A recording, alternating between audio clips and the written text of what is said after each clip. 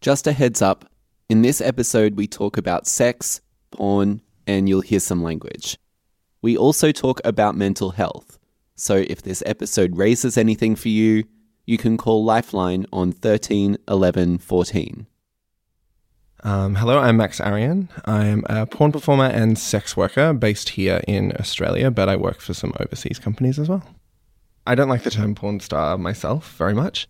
It feels like an outdated term for what we do, but I like performer because it's a little bit neutral as well. And what do you like about your work? I like that I get to meet other people that are similar to me, really sex positive people, people that are in the sex industry and wanting to create fun, sexy, and also like beautiful content. I also like what porn and what sex work and all of that kind of things can give people. Like pleasure is part of a universal human experience that people should share in. I think porn is definitely an avenue for that.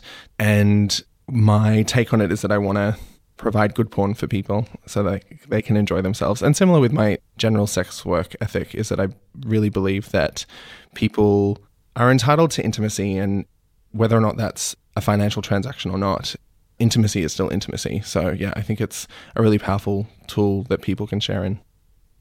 Are there presumptions people have about what it is that you do? Yeah. It is also like how the industry paints itself, that it's like one big sexy holiday.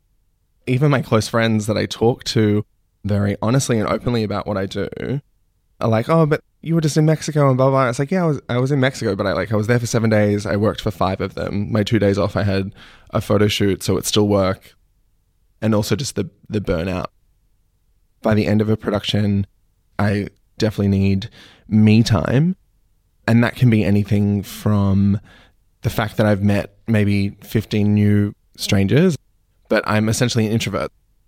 Doing that for 10 days straight, it's physically demanding and taxing. You're in a different time zone. So often when I come back from a production, I'm a bit spent. I take a few days for myself where I just like tap out, put my phone down. I'm aware of it enough to take some steps to make sure that I'm taking care of myself. But for other performers, that's not always the case.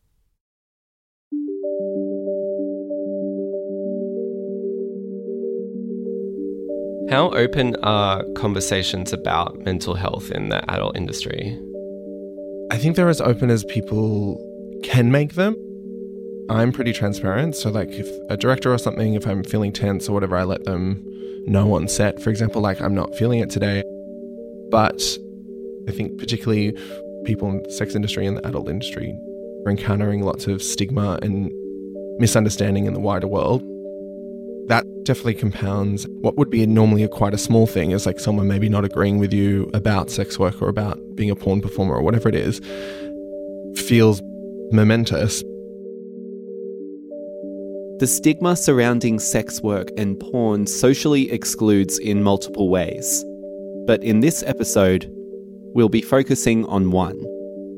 Today, we're talking about the mental health crisis in the online adult industry, why performers aren't being listened to, and the online networks addressing the problem. This is Think Digital Futures. I'm Jake Morecambe. Why initially, I think you said about a year ago, you started visiting a psychologist. For what reason? I was just experiencing a lot of stress and upheaval at the time. I was traveling a lot. I was just kind of like at my wit's end.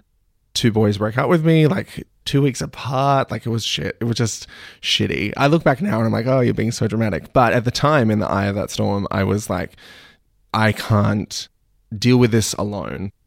And I can't rely on my existing support networks to get me the kind of level of help that a professional can give me. They don't have formal strategies for me to follow. They don't have bits of homework for me to journal about and that kind of thing. I need that kind of structure in my life again for a little while. Max says the conversations he and his psych have are super open. Speaking to her, I wanted to be open from the get-go, so I was open about being a sex worker and doing porn and being polyamorous. So she's really good at picking up on a lot of threads and then getting me to reflect on things, and also like pointing out if things are making me uncomfortable, for example, she'd point out like, well, like you've talked about how this client upset you. And then that seems very similar to this other thing that happened where you persisted with the booking and ultimately you didn't want to, but you did anyway. So like, is this about agency? And unpack what I was feeling. But Max realizes not everyone has the same experience. My experiences with services have been wholly positive, but I'm sure that wider trends would dictate otherwise. And there has been reports of that, whether it's from medical services or mental health services, that sometimes sex workers aren't getting what they need or want from those services. I've heard some horror stories. I had one performer who told her therapist she worked in adult and the therapist refused to treat her. This is Leah Tannett. I was a performer myself for around 8 years in the fetish side of the industry. Leah says not only can performers be turned away, but mental health professionals will often say the underlying cause of all your problems is your work. So they stop focusing on the root of the problem and I go, well, how does that relate to your work? How does this, maybe it's because of your work. And if you were a lawyer, that's not what they would say. Your job doesn't contribute to the chemical imbalance in your mind. Max agrees this is a common and discriminatory trope. You're experiencing these feelings or whatever. You're anxious because you're worried about your safety and your safety is compromised because you're a sex worker. Well, that's a crock. The presumptuous stigma that's placed on porn performers or sex workers at large becomes this constant cycle of like them telling you that you're wrong or that you're in the wrong industry. This one thing is like the root cause of everything, when really that's not necessarily ever true. The stigma from that doctor compounds back onto the individual. So then the stigma becomes the root cause, not the actual role they play in the adult industry.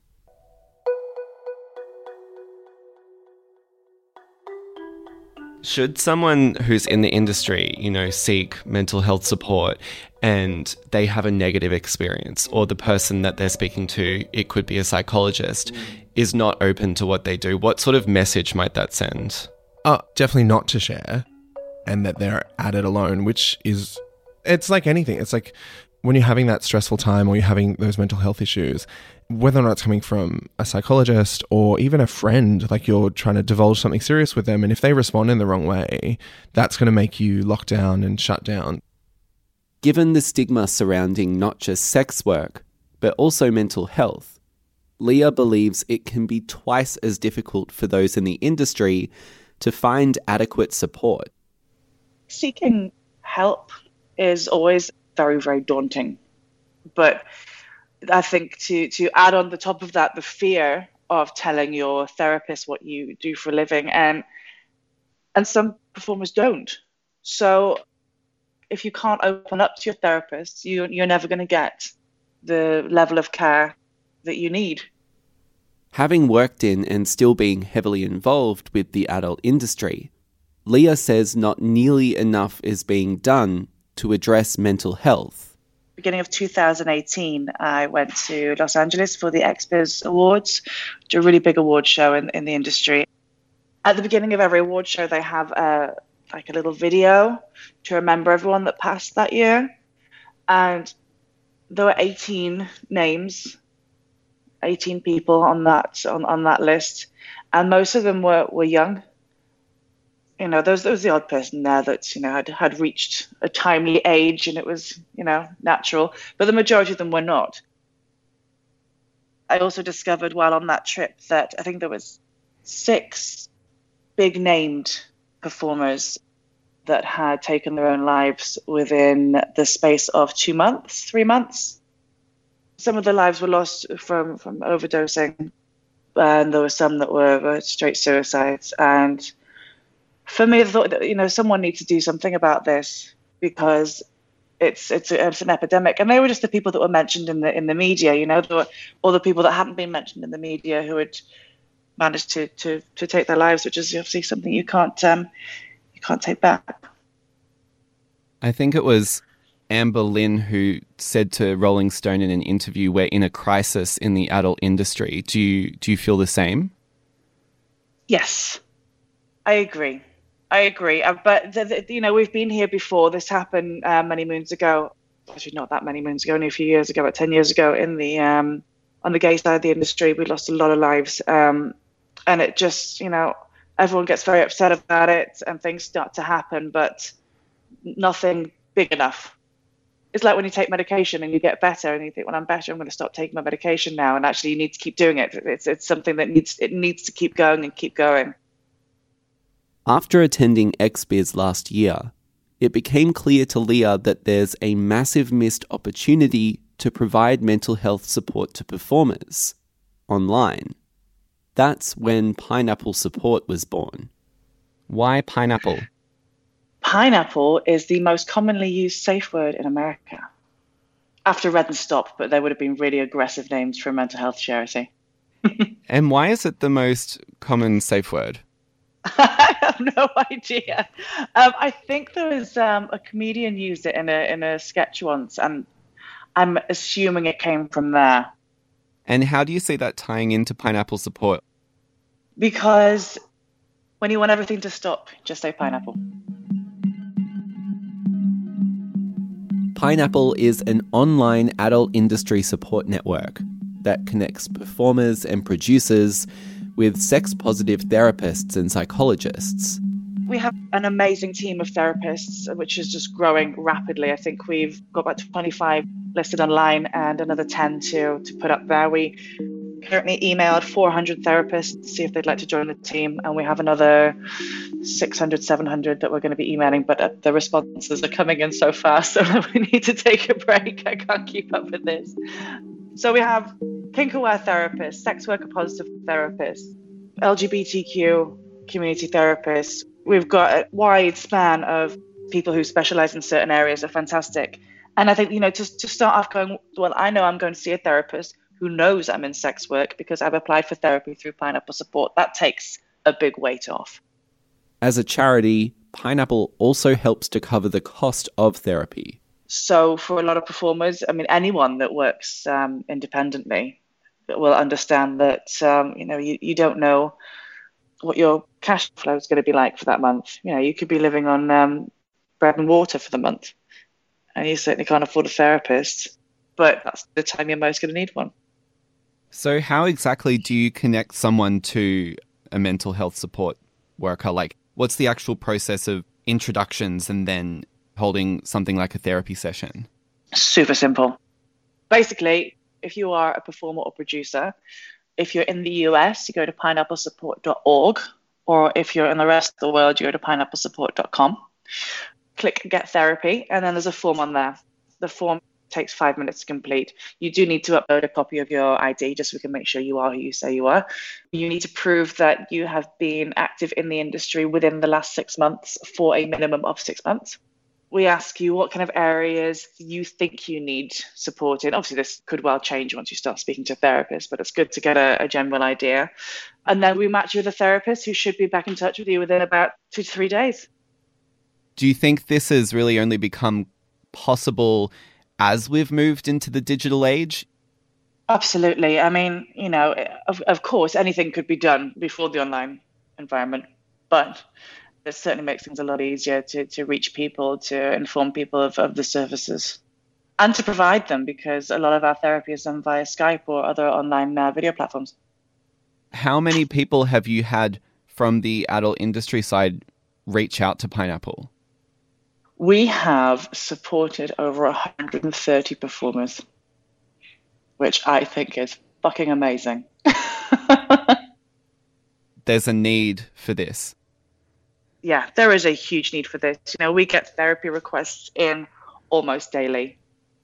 This is something that's been needed for a long time. It's been so appreciated. I think just even knowing that the service is there is calming and supportive for a lot of people, because just that feeling of isolation that you have working in the adult industry, that can be all encompassing. Feeling so alone.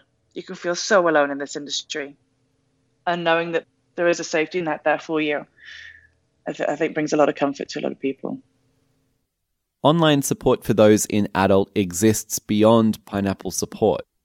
Paul Byron, a researcher in media and digital cultures at the University of Technology, Sydney, says platforms like Twitter have become hubs for sex-positive support. globally, I think there are strong sex work networks on Twitter. And what's interesting about Twitter is you get to watch that support take place. What's an example? What do you mean? I guess I'm thinking of when people are speaking to people who have similar experiences. So when sex workers are addressing other sex workers, I can see that, everyone can see that, but we can also read that it's not for us, but we're listening. So there's this sense of these things are being said to be heard.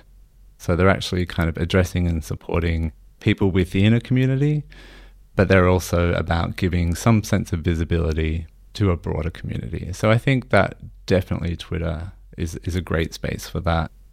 Twitter has been a great tool for Max, not just for himself, but to lift other porn performers and sex workers up. Like on Twitter, I try and be also super positive and like helpful of my friends. Like I'm always like reblogging their new scenes and stuff like that, and they're doing that for me. So like that's the only real way to really help each other in those realms. But Max recognizes at the same time, Twitter opens the floodgates to all sorts of hate. And while he can, for the most part, push all of that aside, what irks him the most is prejudice coming from within the adult community. Particularly in the Twitter world, you'll see very big names talk about how they're not escorts and they never have been an escort and things like that. And Twitter, you're speaking into the void. So why declare that to your 50,000, 100,000 followers? The ways and tones of the language in terms of things like, I've never done this and I never will, that kind of thing speaks to the idea that there's like an invisible hierarchy that people engage in. So there's stigma existing within the adult industry for people who work in different sectors of it. Definitely. While the internet gives rise to these damaging opinions, Max believes that sex workers and porn performers alike connecting online through Twitter and networks like Pineapple Support is massively important, as it opens up the dialogue. It sparks conversations about the role porn and sex work can play in people's lives. It starts discussions around mental health and pulls apart the stigma that exists from both within and outside the adult industry. I think a lot of people glorify sex industry stuff to make it valid when it already is valid. I think it's valid in that it pays people's bills or gives them a sexual expression. It doesn't need your validation, your heroic validation to make the people in the industry valid, because what makes them valid is being seen and heard. So you need to shut up and listen.